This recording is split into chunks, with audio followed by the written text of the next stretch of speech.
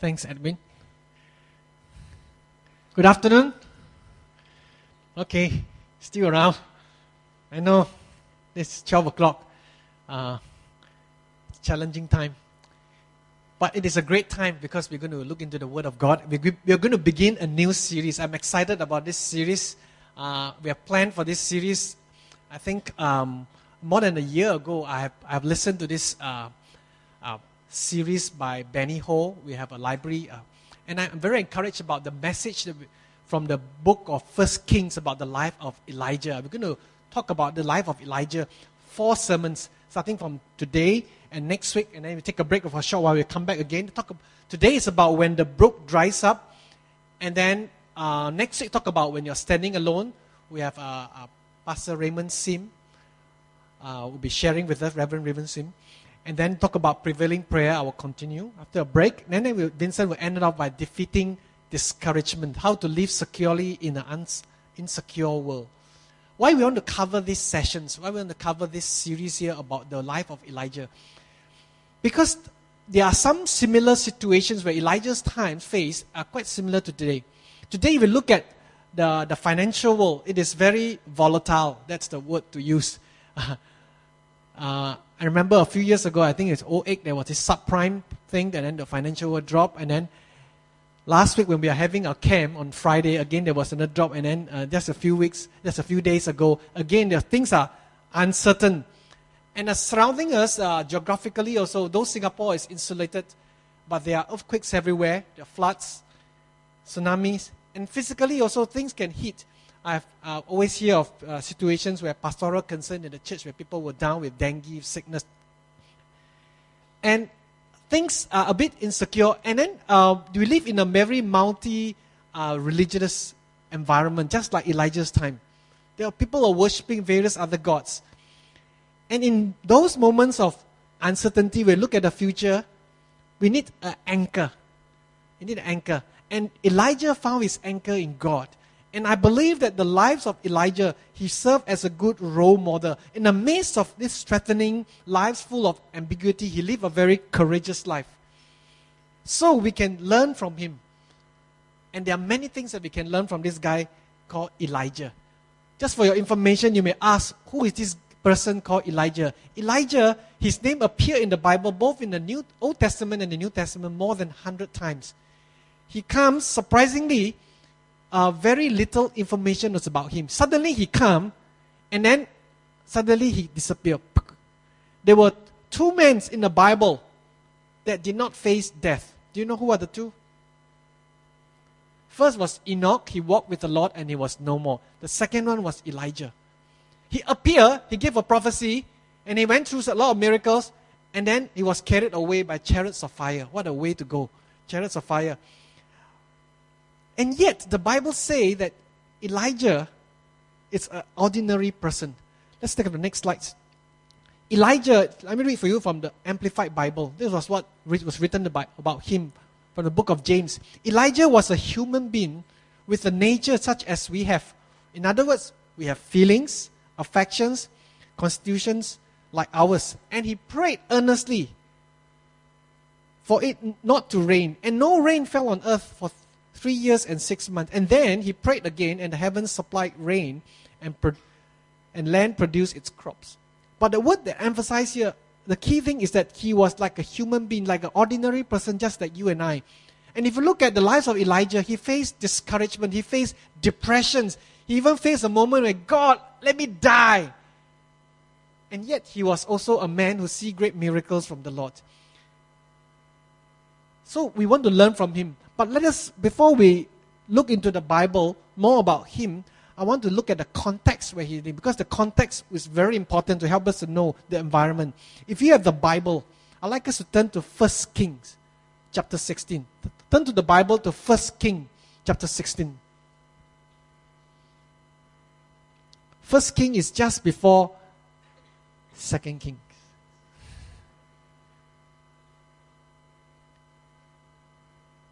And it's after 1 and 2 Samuel. This will give you the context. It's very important. I'm going to give you some history. Hopefully, I can make it as interesting as possible so that you understand the situations where he is in. First Kings chapter 16, verse 29 to 34. Let me read to you. On the 38th year of Asa, king of Judah. There are a lot of names here, okay? Just take note. But I'm going to help you to understand all these names. Asa, the king of Judah. Then there's this guy called Ahab, the son of Omri, became the king of Israel. He reigned in Samaria over Israel for 22 years. Ahab, son of Omri, did more evil in the eyes of the Lord than any of those before him. He not only considered it trivial to commit the sins of Jeroboam, the son of Nebat, he also married Jezebel, daughter of Ethabal, the king of Sidonians, and began to serve Baal and worship him. He set up an altar for Baal in the temple of Baal, and he built in Samaria. Ahab also made an Asherah pole and did more to provoke the Lord, the God of Israel, to anger than did all the kings of Israel before him. In Ahab's time, Hiel of Bethel rebuilt Jericho. He laid its foundation at the cost of his firstborn, Abiram. And then he set up its gates at the cost of his younger son, Segub, in accordance with the word of the Lord, spoken by Joshua, the son of Nun. Okay, if you do not know the Israelite history, you look at it and say, so many names. What is he talking about here? This was the moment where Elijah, later we will read about Elijah, came to prophesy in the time of Ahab. Let me give you a quick recap here. As you know, in Genesis, we talk about creations. God created the world in 7 days. In 6 days, and then he rested. And then there was a creation. And then there was a time of the patriarchs, where Abraham, Isaac, Jacob, and then Joseph. And then they went to Egypt. There was time of slavery, time of bondage. And God led them out of slavery into the land. And then during that time, there was no king. Time of the judges. The judges was ruling or leading the people. And then came the time of the kings. The kings, they were united kingdom under 3 kings. Who are the 3 kings? Who is the first king? King Saul, he have a heart. Half-hearted. No, King Saul, no heart, sorry. Not really have heart for God. And then second king. King David, full of the heart for the Lord. And then the third king, Solomon, half-hearted. So this is history. And then at the time when Solomon died, his son Rehoboam, terrible guy, he decided to oppress people, and then the people rebelled. They were divided into 2 kingdoms. There was the divided kingdom. 10 tribes decided to break away. The 10 tribes, they take the northern tribe, and they are called the Israel. Israel represent, during this time, is called the northern tribes. The northern kingdom, Israel. The southern kingdom, the other 2 tribes, is called Judah. Actually, Benjamin also part of it. So they were divided. On the top, it was led by Jeroboam. Jeroboam decided that no, instead of the people go down to the south to worship, he will build his own worship system. So instead of worshiping Jehovah, he made 2 golden calves. One in the north, one in the south of his northern kingdom, so that people can go there to worship. So he introduced idolatry. This is the land. And then the south, they continue to worship the Lord. And this was the divided kingdom time. And then God decided to judge the people because of the idolatries. God judged the people, and then the northern kingdom were exiled. Northern kingdom were gone. And left the surviving kingdom, that is the southern kingdom. And later on, they too rebelled against the Lord. They worship other gods, and God also have to exile them. The time of captivities, in the captivities. But then if you look at the end part of the Old Testament, there was restorations. The people came back and then rebuilt. And then in 1948, the land of Israel today, it formed a land. And then in the future, there will be a future restoration of the land of Israel. So where is Elijah? Elijah comes on the northern kingdom time in the land of Israel. That's Elijah. He came at the time of King Ahab. He came at the time of King Ahab here. King Ahab, at the time when he came, there were 7 other kings before him. And out of these 7, Ahab was described as the what? The worst. The worst of all. He did more to in the eyes of the Lord than any other kings before them. And during the time, if you look at just now the passage there, there's this suddenly, verse 34 talk about this guy called Hiel. This is to describe what happened at the time. Hiel, perhaps, he was not mentioned about him. Perhaps he was one of his general, one of his leader. He decided to rebuild Jericho. If you remember, when they go back during the time of Judges, before Judges, Joshua led the people there. They attacked the city of Jericho. And they won it, but they put such a great resistance. Joshua actually put a curse. So the Lord put a curse. Anyone who laid the foundations of this particular city, the firstborn will die. The second curse, anyone who built the gates.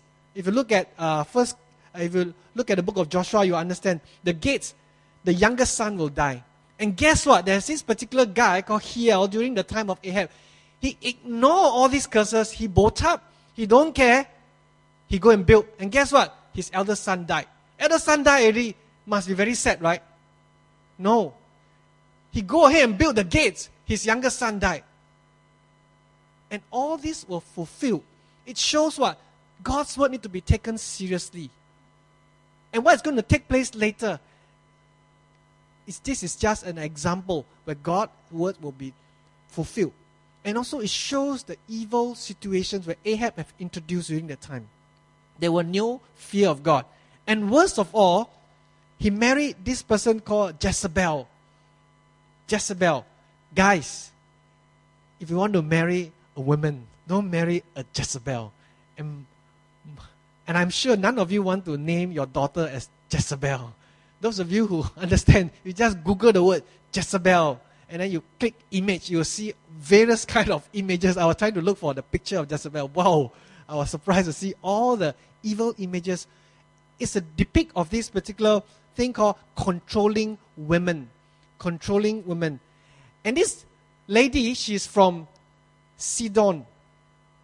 She worshipped a god called Baal. Later I was mentioned about it. She was so idolatrous.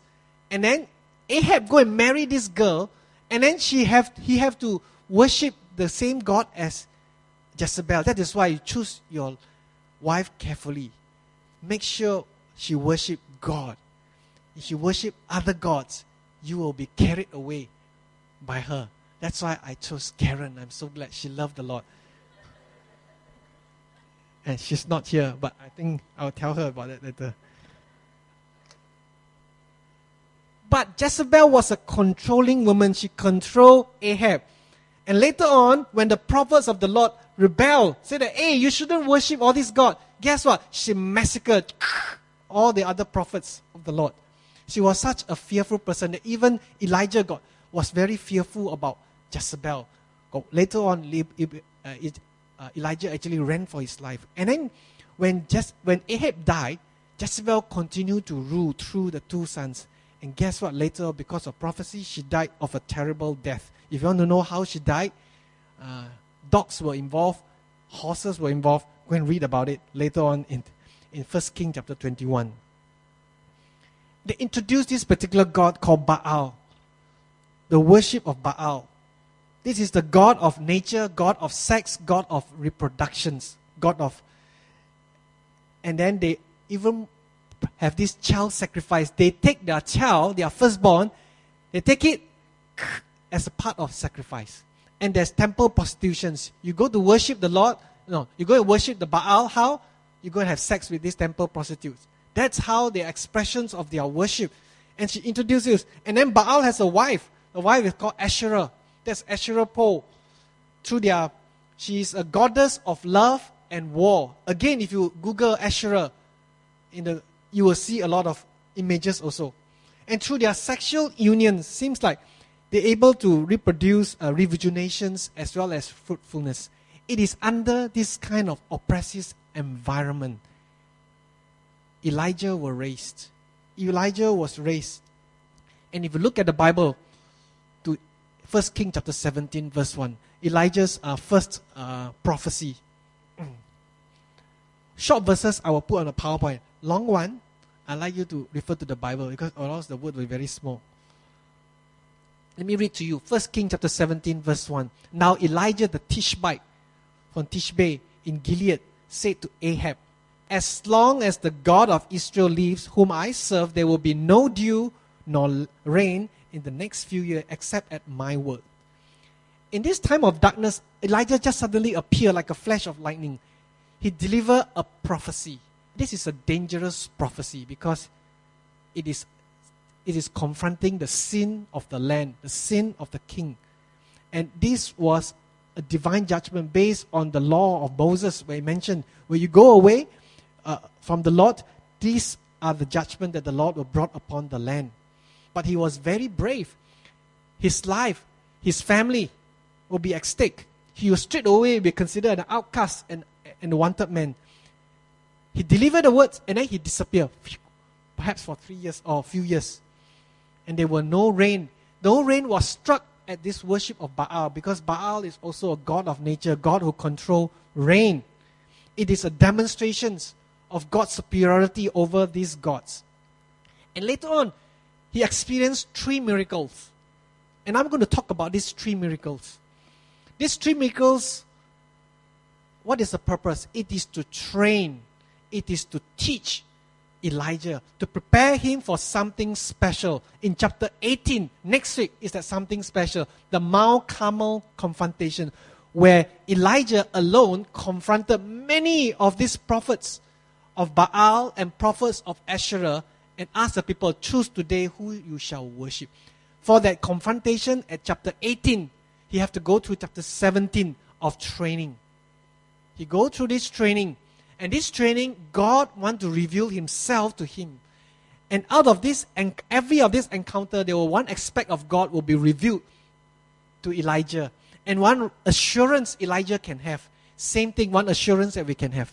Elijah was born, was raised for a destiny. And to fulfill the destiny, God prepared him. Same way, you and I,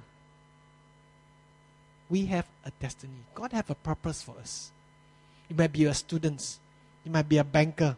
You might be a teacher. You might be a lawyer. You might be an engineer. Whatever you do, God has something special for you for your generations. But to fulfill that, God will bring you through so-called training schools to reveal himself to you, to give you some assurance. And today we can learn from the lives of Elijah. Through these 3 miracles, what can we learn? Let's look at the first miracle. The feeding of the ravens. The first miracle, God is going to prove himself that he is a God of provisions. He can provide. Therefore, we can have all that we need. We can have all that we need. Now I'd like us to turn to the Bible. It's a very interesting story. Let's turn to the Bible, chapter 17, verse 1 to 7. Now Elijah the Tishbite, I already read verse 1, let me continue. Then the word of the Lord came to Elijah, leave here and turn eastward, hide in Kerith Ravine, the east of Jordan. Verse 4, you will drink from the brook that I have ordered the ravens to feed you there. So he did what the Lord had told him. He went to Kerith Ravine, east of Jordan, and stayed there. The ravens brought him bread and meat in the morning, and bread and meat in the evening, and he drank from the brook. Sometime later, the brook dried up because there had been no rain in the land. Okay, very interesting. God is going to prepare him. At the same time, God wants to protect him because he'll be a wanted man after he gave that prophecy. So God brought him to a very lonely place, a secluded place called Kerith Ravine. It is like God's witness protection program. Okay? God witness protection. Under the protection program, God's instruction was very simple. Live here, hide there. Live here and hide there. When you are in God's place, you will never lack God's provisions, even though it was going to be very unexpected. And Elijah obeyed. And his obedience was the key that will enable him to experience the power of God. But that obedience will be tested later, we'll see. And God commanded these birds called ravens. Ravens, it's a category of birds where crows is part of them. If you live in Clementi, you understand a lot of what do you call that? Myna. Okay, raven is bigger than myna. My house downstairs, they chop the tree at Clementi Center, so they all fly to my house downstairs. My car, there are certain lots they always see empty one, no matter how many.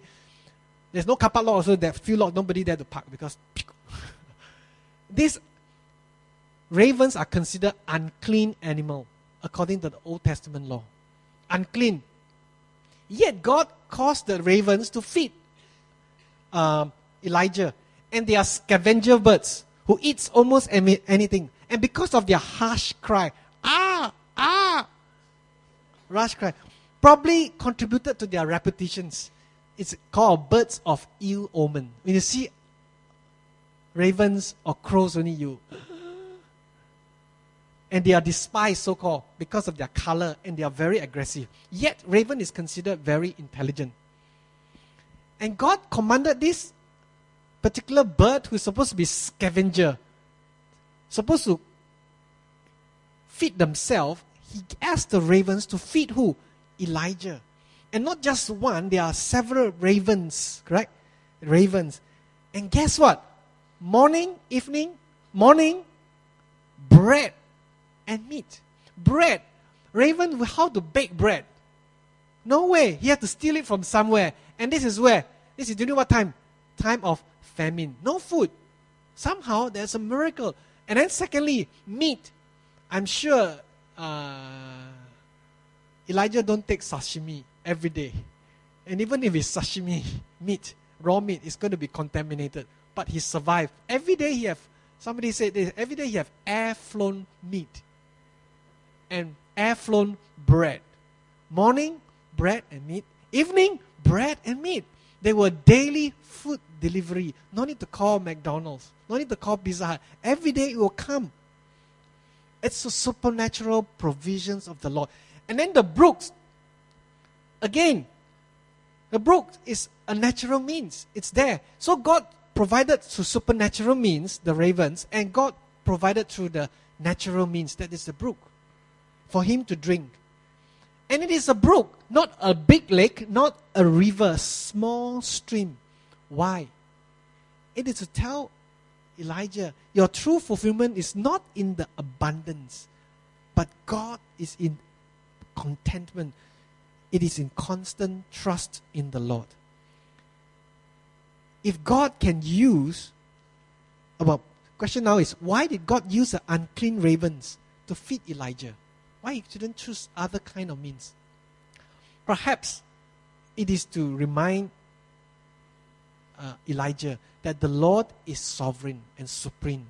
That we learn to submit to his tools. He can choose whatever tools to mold us, and whatever methods to use to supply our needs. And it was here. The scripture didn't say how long he was there. I believed it was quite a long time. The whole period of drought was 3.5 years. Maybe it was 1 year, maybe several months, maybe more than that. It was a long time. He nourished not just Elijah's body, he nourished Elijah's faith to build his confidence and to remind him who is in charge.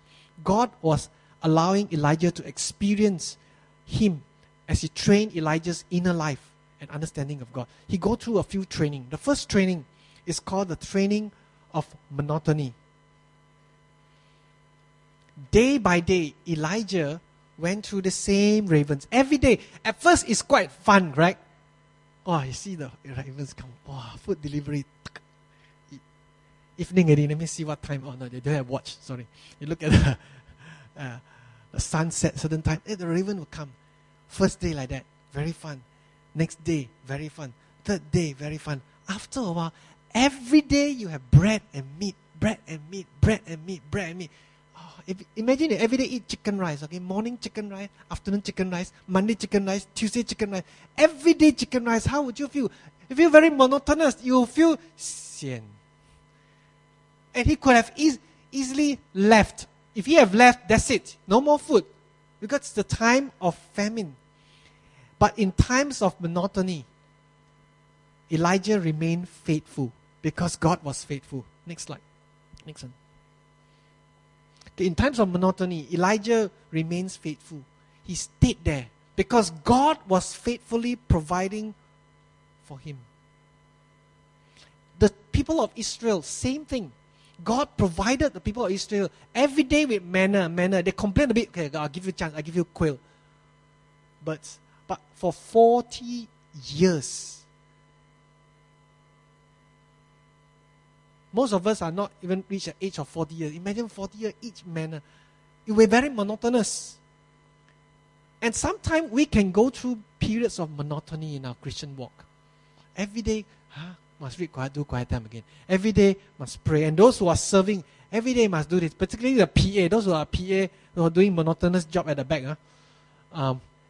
Sometimes it can be monotonous, but I want to appreciate their faithfulness. Every Saturday they come here, they will set up the system, and then they sit, they can do their own thing already. Then they are the first one to come, the last one to leave. And then the PowerPoint person, tick, very important. But when you make mistake, only everybody look. Very monotonous. Or sound no, hey, Joash, what happened? Service can be monotonous. Same thing also, our walk with the Lord can be monotonous. Every Sunday I come to church. Every day, every time you pray at least 3 times a day, you give thanks for the food. Some people more. And then our Christian walk can be monotonous. But in the midst of monotony, do not forget God's faithful provisions for you. Just like Elijah. We need to persevere in obedience. Persevere in serving the Lord. Maybe today you have been serving and I think that getting a bit monotonous, a bit sian. Maybe I should change a ministry. Maybe the Lord is saying, stay. He's teaching you something. Maybe in your walk with the Lord, you say, hey, can I try something? Can I just give up on some of these things? Maybe God is telling you to hold on. There will be monotonous time in your Christian walk. Just like Elijah. The second training he went through was a training of solitude. He was asked, one moment he was a big guy. He challenged the king. He pronounced judgment. He pronounced the prophecy. And after he pronounced prophecy, I believe he prayed and then there was no rain. And guess what? He became a moment of obscurity. But it is in this crucible of silence, the time of silence, he learned to hear God's voice. He learned to hear God's voice. In times of solitude, Elijah remained attentive to God's voice. He remains attentive. Sometimes our lives, God could bring us to moments of solitude, moments where we have to lie down on bed. I know Vincent already shared his experience. And others, God may bring you through moments where you are forced to lie down and learn to listen to God's voice. God is never in a hurry. He is always in schedule. When we surrender to Him, we will never be late. But sometimes we need to learn our time of solitude to listen to Him. There was a story told by Charles Swindoll in his book. I forgot the name of the book. He was talking about a farmer. The farmer walking in the New York City, along with a friend. The friend stayed in the city. This farmer stayed in the farmland. And then right in the middle of the center of Manhattan, the farmer sees his friend's hand and says, I heard, wait. I heard the sound of cricket. The city guy say, hello. There are traffic lights, there are horn everywhere, there are music everywhere, there are so much noise everywhere, brakes, streakings. How can you hear a sound of cricket? He say, wait. He go to the corner of the block, under the tree, he search something, not there, and then he move around, he remove a particular rock. He say, that's the sound of the cricket. He say, hi. It is true, there is a cricket there, but how do you hear this sound? He say, my ears are different from yours. It depends on what you are listening for. Let me show you. He took out some coins. I don't have coins. Imagine you have some coins. He took out some coins. In the middle of the street, he dropped the coin. Cling, cling. Every head turns. They are tuned to that sound. Even though there are other sounds. But when the sound of coin turns, every head turns. What happened? Sometimes, it depends on what we tune our ear to. We will hear those voices. Do you miss the voice of God or the voice of life? in the midst of our busyness. Sometimes God may bring us to a time of solitude, time of obscurity, so that we can hear God's voice. And then the third training that God brought him through in the first miracle, it is called the training of uncertainty. Many times God don't show us everything at the same time. He wants us to learn to walk by faith each at a time. Notice the raven did not bring extra food. Food enough for that particular day. No, that particular half a day. And then food enough for the other half of the day. And Elijah don't have refrigerator. He cannot eat half already, then he keep. No. It was every day, it was uncertainty. Every day is a moment of trust. And then look at the brook, the stream. It gets smaller and smaller and smaller. It will dry up more and more. And he have to release control. He want to control, but cannot. He learned in time of uncertainty. He have to release control to the Lord. That God is in control. So God brought him through these three trainings in the first miracle. Monotony, solitude, uncertainty. I'm not sure today what is God bringing you through to train you. Maybe there is a particular financial needs that in your life. Resources. Maybe there's other need, emotional needs for support, for encouragement. Maybe there's a need for solitude. Look around. God could be providing His ravens for your situations at the moment. You may not realize it. And it's the most unexpected thing. God used the ravens. God can use any other means to meet our needs. In times of need, look to the Lord. He is the God of provision. You will have all that you need. And God promised to supply. And in times when we need Him, remember the time of drought, He will be there. And then if you look at the last part of the verse, the brook finally dried up. No more. God is preparing him for something else. Let's read on. First King, the second miracle. Let's look at the second miracle. The sustenance for Elijah and the widow's family. God proved himself as the God of providence. Therefore, we can relax. This is something that I need to learn. Relax. I die. Relax. Because God is a God of providence. Let me read to you chapter 17, verse 7 to 16. Sometime later, the brook dried up because there had been no rain in the land. And the word of the Lord came to him. Go at once to Zarephath, to the region of Sidon, and stay there. I have directed a widow there to supply you with food. So he went to Zarephath, where he came to the town gate. A widow was there gathering sticks. He called to her and asked, would you bring me a little water in a jar so I may have a drink? As she was going to get it, he called, bring me please a piece of bread. As surely as the Lord your God, okay, because she don't worship Jehovah God, your God lives. She replied, I don't have any bread, only a handful of flour in the jar and a little olive oil in the jug. I'm gathering a few sticks to take home and make a meal for myself and my son that we might eat it and die. Elijah said to her, verse 13, do not be afraid. Go home and do as you have said. But first, make a small loaf of bread for me from what you have and bring it to me. Then make some things for yourself and your son. For this is what the Lord, the God of Israel, says. The jar of flour will not be used up, and the jug of oil will not turn dry until the day the Lord sends rain to the land. She went away and did as Elijah had told her. So there were food every day for Elijah and for the woman and her family. For the jar of flour was not used up, and the jug of oil did not run dry, in keeping with the word of the Lord spoken by Elijah. Interesting story. Interesting miracle here. First, let me explain. What do you mean by providence? Providence. Providence means God foresee what is going to happen in the future. He orchestrates something here so that whatever happened here will move towards that directions for the good, for the good of you, because He cares for you. Because He cares for you. Things that we think is coincident, actually they are orchestrated by the Lord. That's what it means. He is a God of providence. One day, Elijah discovered no more water. And he looked up, no more raven. What's next? God say, you have passed level 1. Now, level 2. I want to reveal something more about myself to you. I want to reveal to you I'm the God of providence. Instead of panicking, Elijah just obeyed the word of the Lord. And God's word is very interesting. God said, go to Zarephath. You know where is this town? Zarephath is whose hometown? Do you know? Jezebel.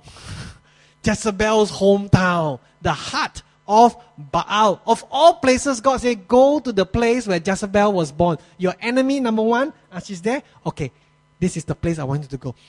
And it's a place of risk. And guess what? And she reached there exactly at the same spot she met the widow. The widow happened to be there. God promised that He will provide. Because of level 1 training, he was able to trust the Lord for level 2. He knows that God will provide. He went there at once. And he was not afraid to trust the Lord because God promised to keep it. And of all people, God asked him to go to a widow. A widow in that time, even today's, this is a most needy person. Because she had to support the family, had to work, support her. And she had a child, a son. And she was undergoing through famine. There was end of the rope, hungry. And guess what? At first, Elijah asked for a drink. That's reasonable request, correct? Secondly, Elijah asked for bread. Okay, he did not know her future, her situation. And then she explained to you, I don't have a lot more. This is the last meal. I'm going to die. After listening to Elijah, ask what? Go back, make the meal for me first. Then you make for yourself. That's audacity. It's like, okay, let's say, imagine, okay, one day I die already. I passed away, poor Karen, the only widow. Then because of my poor financial management, she got chased out of the house. There was no place to stay. And then Edwin Chua go to Karen and say that, can I have some water? Karen say, okay, give me some water. And then they say, can I have some Karen said, I only left $5. Then Edwin Chua said, $5, that's great. Can you go to Huanam there, buy for me Hor Fun, $4.50, and buy for me first. Then the rest, you go and buy your own food. Imagine if Edwin would do that to Karen, how would you feel? Terrible. That's what Elijah was doing to the widow. Why he dared to do that? Because he believed God will provide. He believed God will provide. And then God didn't even tell him how he's going to provide. He had this faith because of the level 1 training that he had experienced. And God did provide. So what does Elijah's experience teach us? Teach us that God will care. God in His providence will work in the ordinary as well as mysterious way behind the scene to provide, to keep His promise, to show His care. And our response, just like the widow, just like Elijah, is to trust and obey. And God will provide. And it's an interesting manner where God provides. And God provides for us in a very interesting way. That generally can fall into 2 categories. It could be a built-in provisions. In other words, things that God, without us asking, God provides. Just like the sun. Every day the sun will rise from the east, not from the west. From the east and then set on the west. Provide for us without us asking for all. And sometimes, without us asking, God might add a little bit extra built-in provision. And sometimes, then the other kind of provision will be prayed in. Where you pray and then God provide. You pray and then God provide. And that's an interesting God because our God cares for us. Let me just share with you personal examples. A few months ago, before that, our house have a hamster. Okay, have a hamster, and then the hamster already, one day hamster died. And then just a few months ago, Karen and Ian went past a pet shop. and then saw hamster on offers. Very, very cute hamster, $5 only. And then sat down there. Ian said, Mommy, can I have a hamster? And this is very cheap, only $5. But the mother very smart. They say, $5 a hamster is not expensive. It is what comes along with the hamster. You need to buy a cage. It says $10. You need to buy this, you need to buy that, you need to buy this, you need to buy that. Correct? Those of you who keep hamster, you know the other thing costs more than the hamsters. They say, no, it's too expensive. After all, the last time hamster, we already give away the cage. I say, you go and pray about it. But I think Karen told me Ian did not pray about it. He forgot about it. Then one day, she received a phone call from a friend. A friend said, hey, I have a hamster. You want? She said, Karen said, hamster. Does it come with a cage? If no cage, I don't want a hamster. Say, yes, come with a cage. And she got a hamster and got a cage. Without us asking, got a hamster and a cage. And then I was having dinner with Ian. Then I suddenly remember, this cage is too small. Let me give Jiwi a call. And I said, hey, Jiwi, you still keep hamster? I remember you keeping hamster. And he said, yes. Do you still keep hamster? No more hamster. Do you have the cage? He said, yes. Can I have the cage? He said, yes. I went to the house. The present cage I have was so small. Her cage was, mine was just a HDB rented. Hers was a condominium landed property kind of cage. And with that comes with all other supplies. You know, the take away the smell, all the other stuff. And God provide.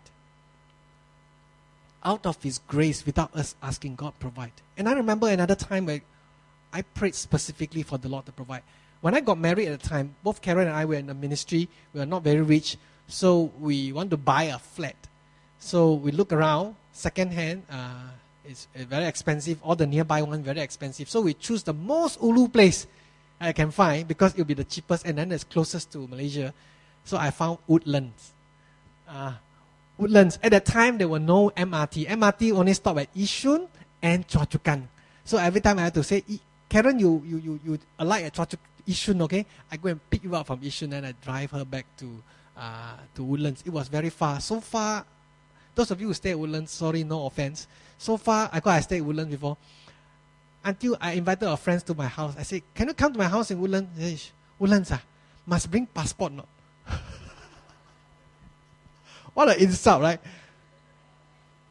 But after 6 years, we stayed there and we felt that we want our house to be a house of ministry, a place where convenience, where I can open up, people can meet for cell group, people can come, I can have mentoring time, people can have party, I can have evangelistic meeting. I want a place near the MRT. So I look around and I realized that Clementi is a good spot. So I begin to pray, God allow us, I pray for a specific amount of money that I can sell the house. And guess what? Somebody offered to pay the amount of money. And I told the person, you want to buy my house? Wait, let me find another house first. If I can find another house at Clementi near the MRT, then I sell you. Can you wait? The person said, okay. The person was willing to wait. I went to Clementi, I do prayer work. God, how about this flat? God, how about this flat? I pray. Finally, God found block 331. And I got that place. It was the difference between the two houses, only 10,000. Woodlands, but I had to settle for a smaller flat. And I enjoy living at Clementi. I've been there for, I think, 10 years already. God provided. I pray for the exact amount, and God provided that amount. Our God is a God of provision. Our God is a God of providence. He can make things happen. He can make things happen. Let me share with you another story. I believe this story will encourage us. It's a bit, it's very miraculous. And I believe, I share with you this not to think that, wow, this only happened to other people, that happened. But help you to understand that this thing happened for a reason. If this thing can happen, what are the mundane things that can happen in our lives? God is a providential God. I've been listening to this speaker called Ravi Zacharias regularly because it builds my faith. And he shared this story. In the 70s, he ministered at Vietnam. And at the time, there was a Vietnamese translator who travels with him. His name is called Hien. Travels with him. And then Vietnam fell. And then Hien was captured because they thought that he was a spy, captured by the communists, the soldiers, the Viet Cong. And then that Ravi did not hear from Hien for 17 years. One day, he heard a phone call. He said, Brother Ravi, this is Hien. He said, Hien, I've never heard. How do you landed up in United States? Tell me your story. So he told the story. Perhaps some of you have heard the story. When he was in prison, they indoctrinate him with all the communist doctrines, all the atheism doctrine to tell him there's no God. Until one day he thought, maybe I was lied to by the Christians. Maybe God doesn't exist. Maybe the West have deceived me. So he determined in his heart, tomorrow when I wake up, I will stop praying. I'm going to deny God. I'm not going to think anything about God. And the next morning, he wake up. He was given the job to clean the latrines, the toilets. And he was cleaning the latrines with all the dirty stuff there. And he saw the toilet paper. At the glance of his eye, he saw some printed words. He was not allowed to read at all. No literature during the time, particularly in English. So he saw some words. He took it, he washed it, and he kept in his pocket. At night, before he go to sleep, under the cover of his blanket, he looked up the verse. That was the day where he decided to deny God. And he opened up that paper. It was written there, Romans chapter 8. The whole chapter. So he read the whole chapter and he came to Romans 8:28. It says what? And we know that God works for good for those who loved Him. God works together for good. The providential God. And it ended up with, for I'm convinced that nothing is able to separate us from the love of God that is in Christ Jesus. He wept and wept. He knew the Bible. There would be no other more relevant passage than this particular passage on the day when he decided to forsake God. He cried out to God for forgiveness. And every day he volunteered to clean the latrine. Because every day they use the Bible, the guards use the Bible to clean their business after they finish. And every day he'll go there, he have a chance to read the Bible every day. And his faith was strengthened. And miraculously he was released from the prison through a providential set of circumstances. And he began to make plans to leave the country. The story didn't end there. He wanted to make plans. So together with 53 others, they make a plan to leave the country by a boat. Everything goes according to plan. Till a few days before the departure, he heard a knock from the Vietcong soldier. These are the communist soldier. And communist soldier said to him, I heard that you all are making a plan to escape from this land on the boat. Is it true?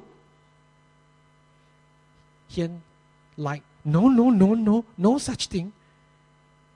And at night, his conscience pricked him. He realized that he has sinned against God. How can he lie? He said, God, if the soldier were to come back again the second time, I will tell the truth to show that I really repented. And true enough, the next day, the Vietcong knocked. Is it true that you are building a boat to leave this land? He admitted, yes, yesterday I lied to you. I'm building a boat. I want to escape. And to his surprise, the Vietcong say, we want to come with you. We want to come with you. So 4 Vietcong soldiers joined him. And he said then, they managed to escape in the sea. There was a violent storm. And in the sea, he cried out to God, God, did you bring us here to die? But they were safe. They landed up safely in Thailand. And he said this, Brother Ravi, if not for the sailing ability of the 4 Vietcong soldiers, we would have died in the sea. God has providentially provided the Vietcong soldier to go with them to save them. And later on they end up in Thailand and then back and next to American soil. And today, Hien is still alive as a businessman. As you look at your life, does your circumstances today seem bleak? As if that things are not very favorable to you. Maybe your dreams are dashed, hope quashed, disappointments mounting. Things around you seems to working against you. Rest assured, our God is a God of providence. You can relax. He's working behind the scenes for you because He cares for you. He's orchestrating events around you to make things right for you so that you will know that He is a God who cares, so that His name will be glorified through you. The things may work out, may be ordinary things, may not be, maybe an extraordinary thing, but it will work out for your good. That's our God. And the third one, the third miracle, that the miracle of raising of the widow's dead son. God wants to reveal Himself. He is a God of all possibilities. Therefore, we can pray for miracles. Miracles can happen. Let me read to you in chapter 17, verse 17-24. Sometime later, the son of the woman who owned the house became ill. He grew worse and finally stopped breathing. He's dead. She said to Elijah, "What have you against me, O man of God? Did you come to remind me of my sin and kill my son? Give me my son." Give me your son, sorry. Elijah replied. He took him from her arms, carried him to the upper room where he was staying and laid him on the bed. Then he cried out to the Lord, "Oh Lord, oh God, oh Lord my God, have you brought tragedy upon this widow I'm staying with by causing her son to die?" Then he stretched himself out on the boys 3 times. He cried to the Lord, "Oh Lord my God, let this boy's life return to him." The Lord heard Elijah's cry, and the boy's life returned to him, and he lived. Elijah picked up the child and carried him down to the room, from the room into the house. He gave him to his mother and said, "Look, your son is alive." And the woman said to Elijah, "Now I know you are a man of God, and that the word of the Lord from your mouth is true." The boy died. The boy died. And suddenly the woman's attitude changed from a gratitude to blame. He blamed Elijah. He blamed God. She had forgotten God's provisions. God have saved their lives. Not just for Elijah. God also saved the widow's and the son's life all this while. And Elijah was shocked too. This is training level 3. Elijah was shocked too by what happened. In the past, before a calamity strikes, God already provided. Or at the time. This time, tragedy struck first. And then God will do something about it. That's level 2 training. When mishap happen, will you continue to trust God? At the beginning, Elijah succumbed to blaming God. Verse 20. God, have you brought this tragedy for us? The widow was staying with a godly man, but that does not insulate her from tragedy from happening. Without warning, she turned against Elijah. And listen to her attitude. She was full with pessimism. But Elijah was full with optimism, believed that God. How did Elijah respond? If you look at the verse, Elijah presented the problem to God. Before this incident, there was no record of anyone being raised from the dead from the time of Genesis. No. So there's this idea of resurrection of the dead. Totally, it's out of Elijah's mind. This is going to be the first miracle. He had been fed by the raven. He had provided by the supplies, in the daily supplies. But no one have raised someone from the dead. And he's going to trust God for something totally out of his own paradigm. But he had been trained level 2. Level 1, level 2, now level 3. He was able to present the Lord. He lay flat before the Lord and on top the boy. I believe this is a prophetic act of prayer of identifications.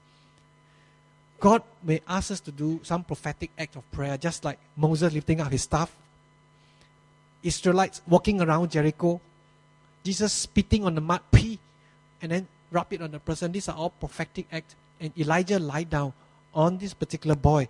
And God answered the prayer. But Elijah had to pray 3 times. God was preparing Elijah.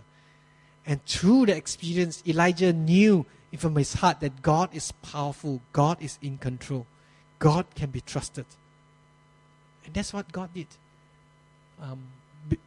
I remember last year we showed a movie called Faith Like Potatoes. Those of you who have watched the movie, you have seen that similar incidents. There was this guy called Angus Buckham who would say in South Africa, he was just a farmer. He was preaching the gospel to the people, and the people say, if your God is so powerful, there was a boy there, is dead, can you help to raise from the dead? And he, out of fear and trembling, he went there, he prayed, he prayed. And God caused a miracle, the boy was raised from the dead. And later on, his own nephew, because of his accident, he moved the tractor, he knocked down his own nephew.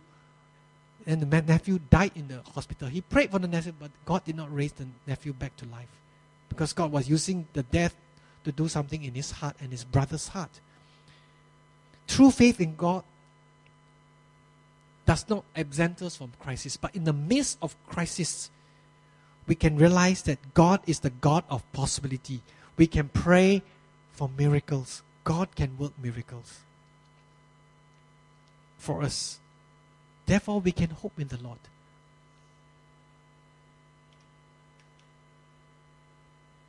Whatever the circumstances we are facing today, whether however bleak, however hopeless, I encourage you to persevere in prayer and watch the Lord for His miracles.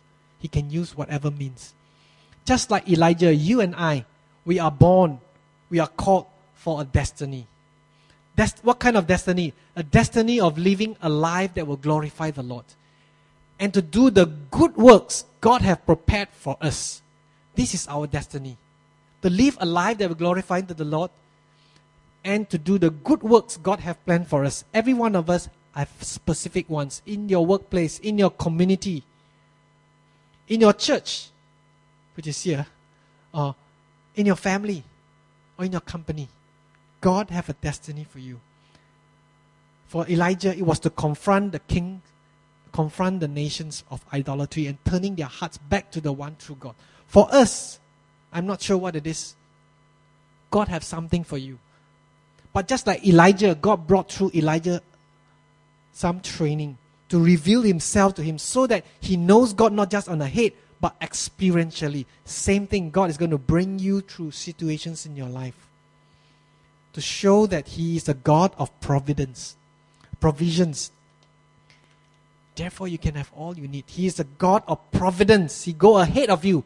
You can relax. He's a God of possibility. You can trust Him and pray for miracles. For miracle. That's our God. And today, I want to give an altar call for those of you who are going through a situation in your life that you think might seem impossible, might seem bleak, might seem hopeless to overcome. I encourage you to come and pray. Come to the altar, present your problem to the Lord, and trust the Lord of provisions to provide for you. God of providence to work behind your back. God of possibility to answer your miracles. I invite the musicians to come and sing the song Hope of All Hearts. As the musicians prepare, where you are, ask yourself, what kind of schools of life God is bringing you through today? That God is training you. God is revealing more of Himself to you.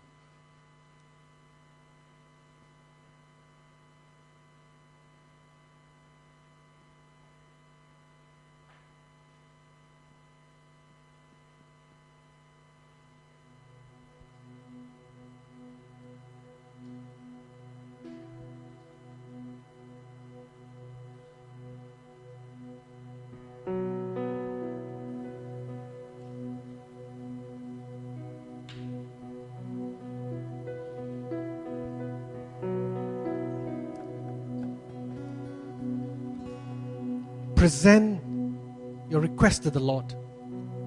God can overcome whatever odds. God can provide for you.